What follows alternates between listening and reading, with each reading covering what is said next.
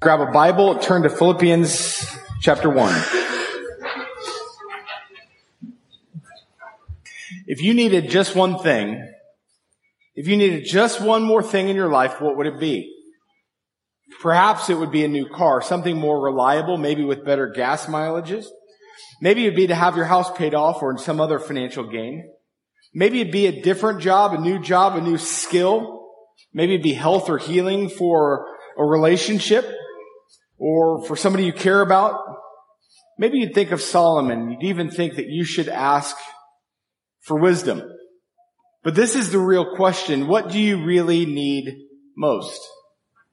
One of the things I often find the most challenging about Paul's letters in his prayers is if you pause and consider that Paul is praying for the church at Philippi, and here he prays for one thing, and you stop and you recognize that the Holy Spirit is inspiring and co-authoring this prayer, then you recognize it isn't just what Paul is praying for the Philippians. It's not just Paul's request.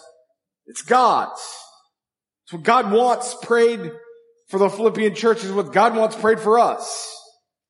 So what we find this morning is a prayer for the Philippian church inspired by the Holy Spirit. And it is worth noting that Paul doesn't pray for health.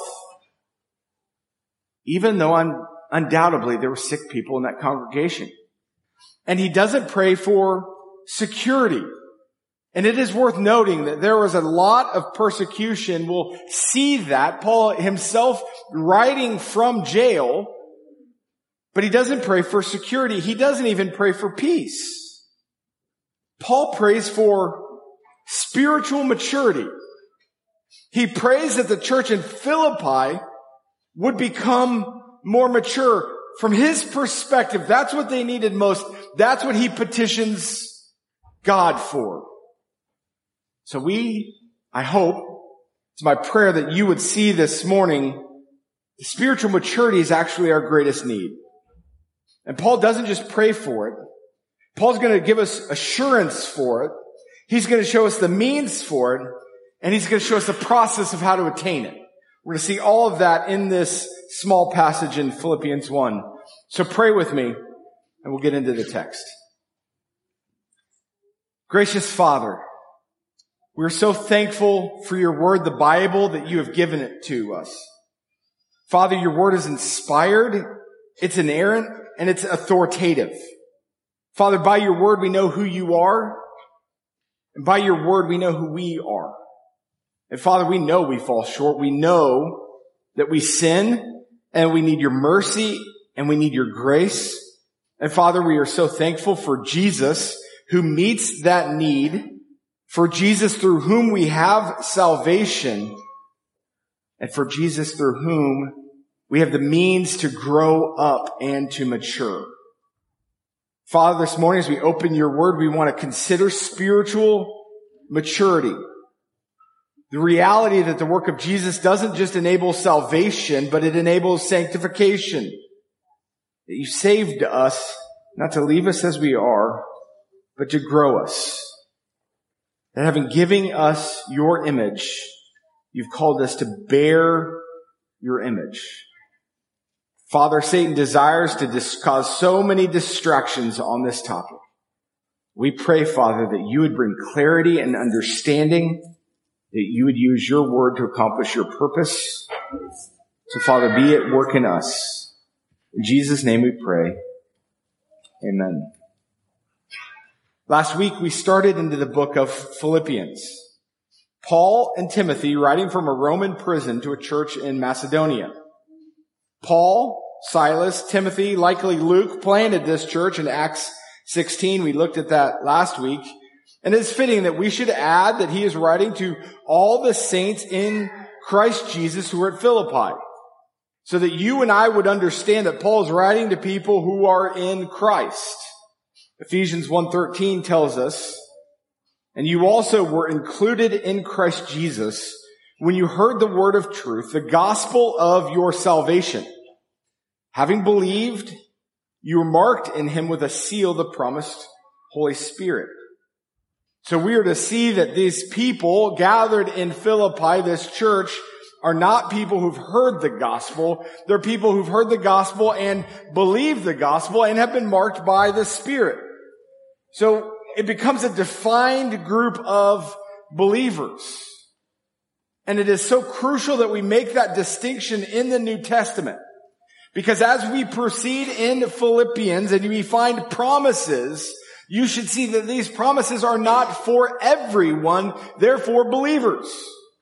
People who've entrusted their lives to Jesus Christ. And you're going to find some exhortations, some commandments. And they're not for everyone. They're for people who have believed and trusted in Jesus Christ. Paul's writing to encourage and exhort this church, the believers. And he tells them he's going to pray for them. So let's start into our text, verse 3. I thank my God in all my remembrance of you, always in every prayer of mine for you, all making my prayer with joy, because of your partnership in the gospel from the first day until now. Paul is thankful for the church at Philippi. And every time he remembers them, he gives thanks to God for them, and it stirs up joy, affection in him, because they have partnered with him in the gospel. There are two ways you should see that. At the beginning of chapter 4, Paul urges Euodia and Syntyche to agree, that the church would help them agree, because along with Clement, they have been laboring in the gospel.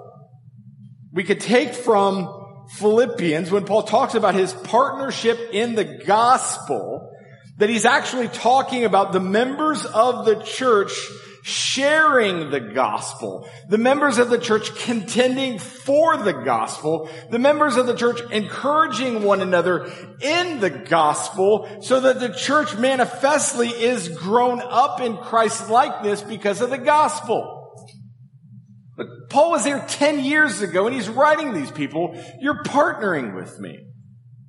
That there was a physical partnership in the pushing forward of the gospel that we are all called to.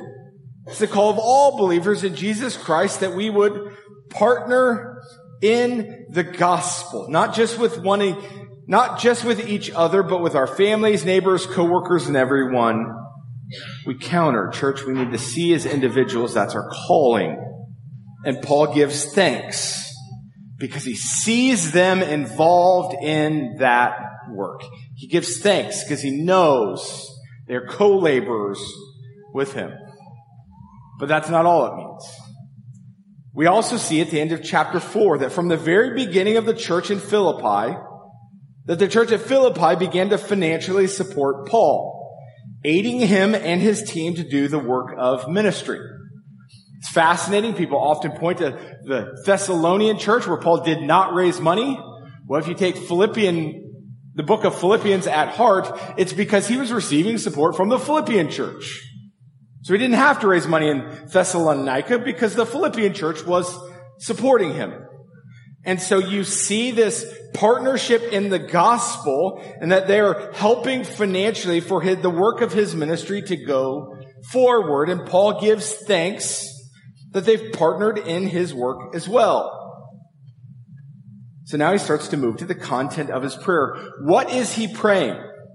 Because if he prays for them and he gives thanks for them and he does so with joy, what is the content of his prayer? He's moving to that. Verse 6. And I am sure of this, that he who began a good work in you will bring it to completion at the day of Jesus Christ.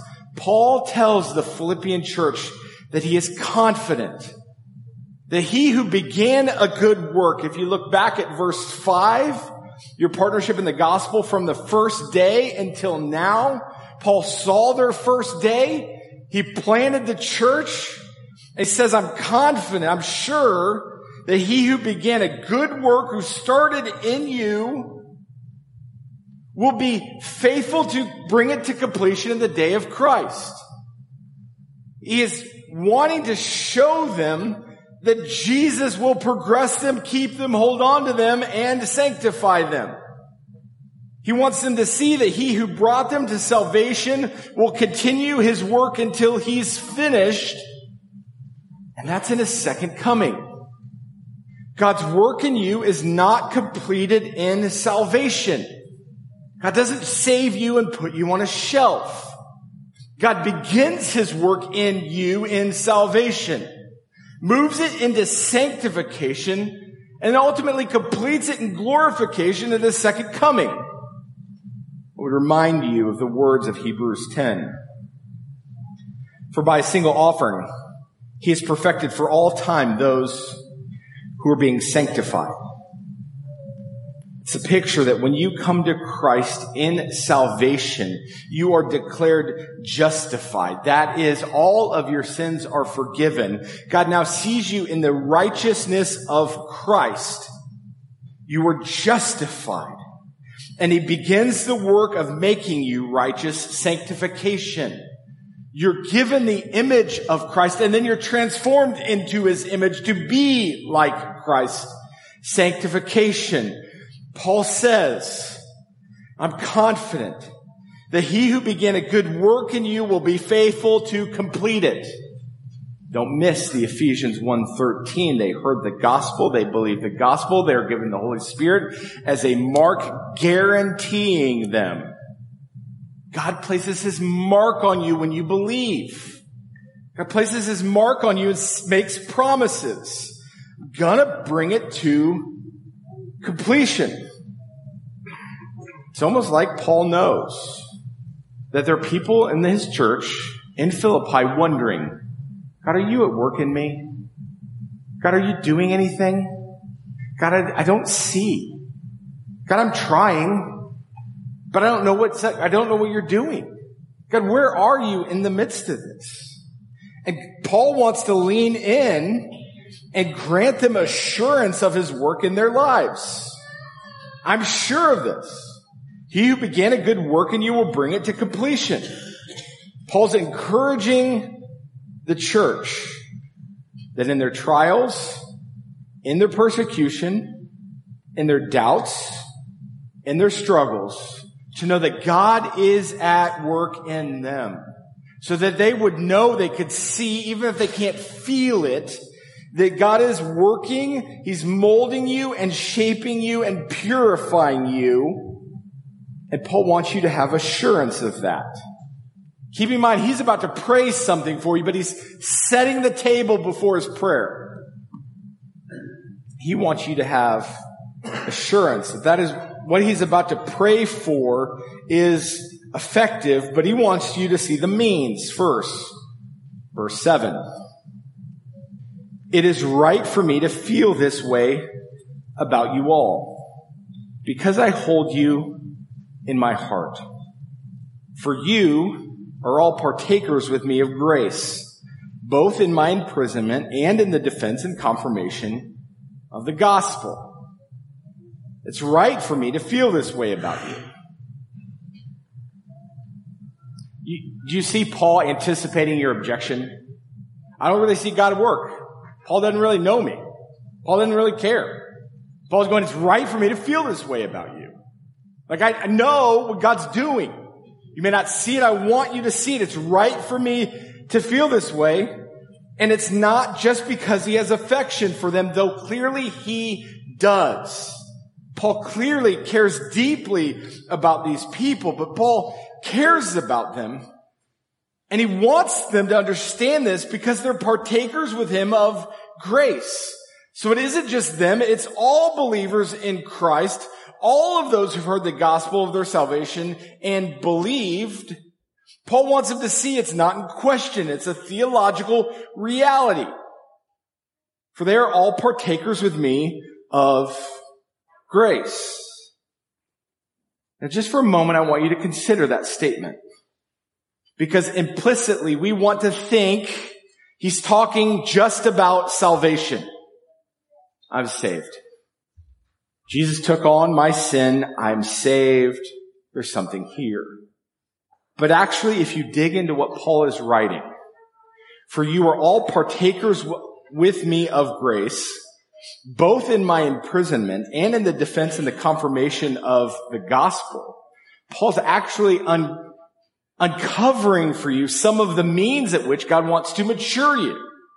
If you're to be partakers of his grace and go to jail, that's not a happy moment. Paul is actually pointing the Philippian church to the idea that one of the means of his grace is suffering. Church, he's going to unpack that through this whole book. If you don't believe me now, we'll touch on it at least 4 more times in this book. The defense and the confirmation of the gospel are both happening because Paul is suffering, and he's not just suffering, he's suffering well. Don't forget last week. They're thrown in prison. They begin to sing. The doors open. They don't leave. That's suffering well, right? Yes, Pastor Ben, that's suffering well. They stay. God leads them to continue to suffer. Paul is pointing to the reality that a means of grace in your life, a means in which you partake in God's grace, is suffering. By the way, I don't know if you ever pick up on this, but Matt does an absolutely fantastic job of giving us a vocabulary and a soundtrack for suffering, right? What you sang this morning is a soundtrack for suffering. So that when you are in trials and struggles, when life is beating you up, and you start to hum, my God is so big, so strong, and so mighty. He's preparing you. That's God, not Matt. Matt's giving you God. He's giving you a soundtrack to suffer. Because suffering is a means of his grace. We don't like to think about it that way. But it's God molding you and shaping you. It's God bringing you through a process so that you'll be like Christ. Paul's pointing out, God wants to shape you. God wants you to endure suffering. So he brings it about. Because God wants to show you that his grace will be sufficient for you, even in your suffering, even as it brings you to maturity. So verse 8, he confirms again his care. For God is my witness, how I yearn for you with all the affection of Christ Jesus. Again, Paul affirms his love and care for them from prison, testifying that God is at work, testifying that God will complete his work, testifying that God's work will include suffering, and testifying that God will bring them through to completion into maturity. That brings us to his prayer, verse 9. And if you pay attention, and I want you to pay attention, you should note the progression. If you got a Bible, start circling your so's, because it shows you progression in spiritual maturity. Let's start in verse 9.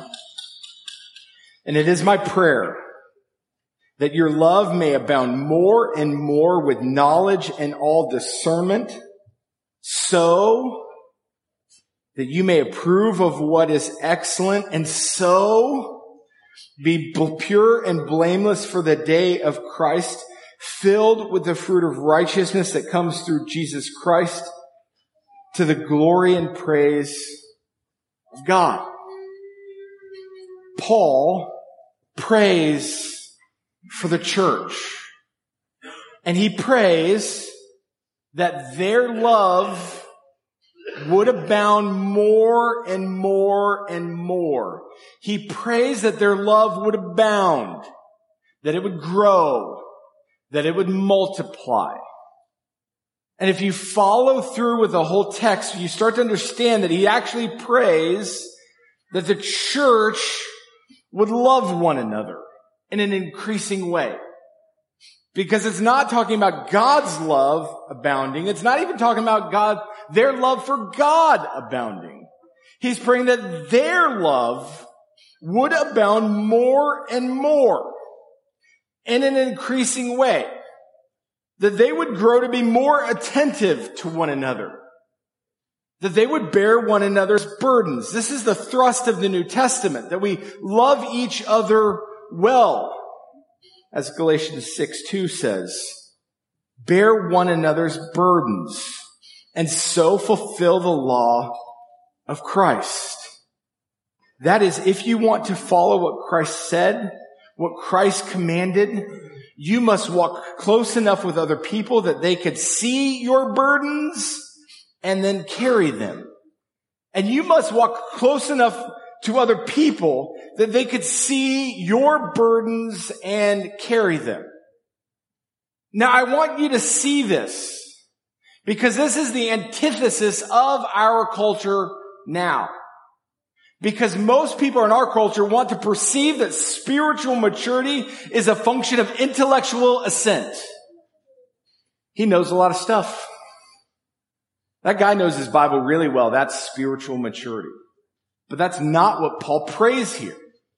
Paul prays that the spiritual maturity would begin with them loving one another more and more and more, with knowledge and discernment.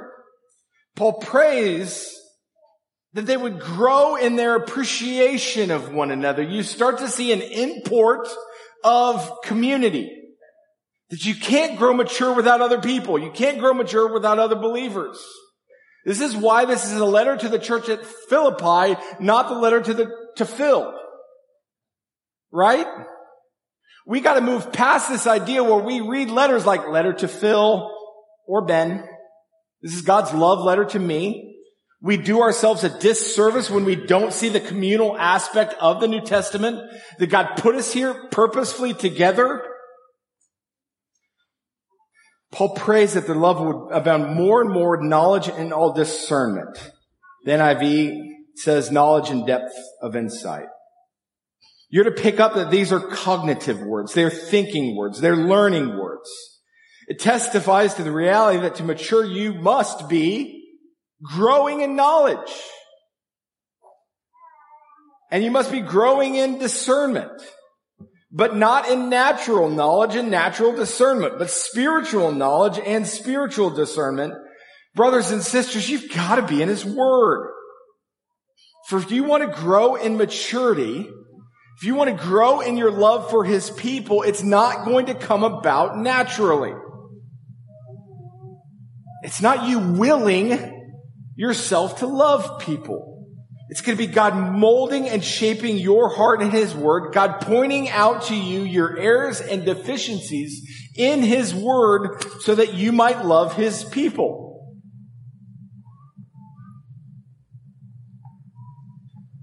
1 Corinthians 13.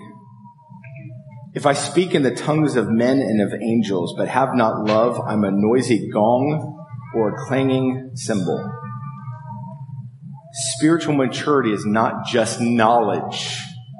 It's not just having information. Spiritual maturity in this context is loving God's people well, using God's Word to do it so that God's Word is growing you up to help you be attentive to His people, growing you up so that your priorities begin to shift away from me, and begin to be aware of what's going on around you and how can you be a blessing and how can you encourage and how can you build up and how can you pour yourself out to God's people. So that in verse 10, you may approve of what is excellent. That over time, spending in God's Word, God's going to grow you up into maturity to love His people better. You're going to love His people better. You're going to be in His Word, and your discernment is going to start to be fine-tuned. Not by the world, but by His Word and loving people. Being in the Word, being in community, such that you could approve of what is excellent. and your life will be refined more and more and more so that you might be pure and blameless. Do you see the sows in this passage that show us progress? He prays that you would grow in your love for his people, so that you would grow in discernment, so that your lives might be purified, so that righteousness might flow from you, so that you might reflect Jesus. Ultimately, that God would be glorified and praised. Jesus gives us a picture of that in Matthew 5. In the same way, let your light shine before others, so that they may see your good works and give glory to your Father who is in heaven. Let your light shine before others. Do you know that that's loving people well? Let your light shine before others. Living sacrificially, putting others' needs before your own. Let your light shine before others so that others may see your good works and give glory to the Father who's in heaven. Those are the words of Jesus. And if you know Jesus is your Savior, you should see God didn't want to leave you where you are. God's calling you and I to maturity. One of the things I love about this passage is it gives you the full picture from the first day until now. God has been calling you to maturity from the first day until now, and from now until the day of completion. He is calling you to maturity. Every single day he puts breath in your lungs. God is molding you, shaping you, and refining you. If you ask the question, why is life so hard? It's because he's molding and shaping you and refining you. He is far less interested in your comfort and your pleasure than you are. Friday mornings, we are going through the book of Revelation in Contenders, and it's fascinating when you see Satan be the king of pleasure. Like the reason we like comfort and pleasure, it ain't Jesus. You see that so clearly in Revelation 18. We start to see that God is doing something amongst his people. It's growing us. It's maturing us. And that he's willing to use suffering as a means of grace to accomplish his good, perfect, and pleasing will. Church, we need to be reminded God is maturing us. We need to be reminded that just as iron sharpens iron, that process is abrasive. We need to be reminded that God wants to grow us and to mature us. And so he gives Paul these words to pray. That they would see, that they would have assurance, that they would know the means, that they could see and learn how to love his people more and more and more, and that you do that by staying in his word. That they could see that the more that they stay in his word and stay amongst his people, that they will grow in discernment. There ought to be things that we stop and go, you know, I used to do that, but I stopped. I used to do that. And now it's not good for my soul. It's not healthy. It's not helpful for me anymore.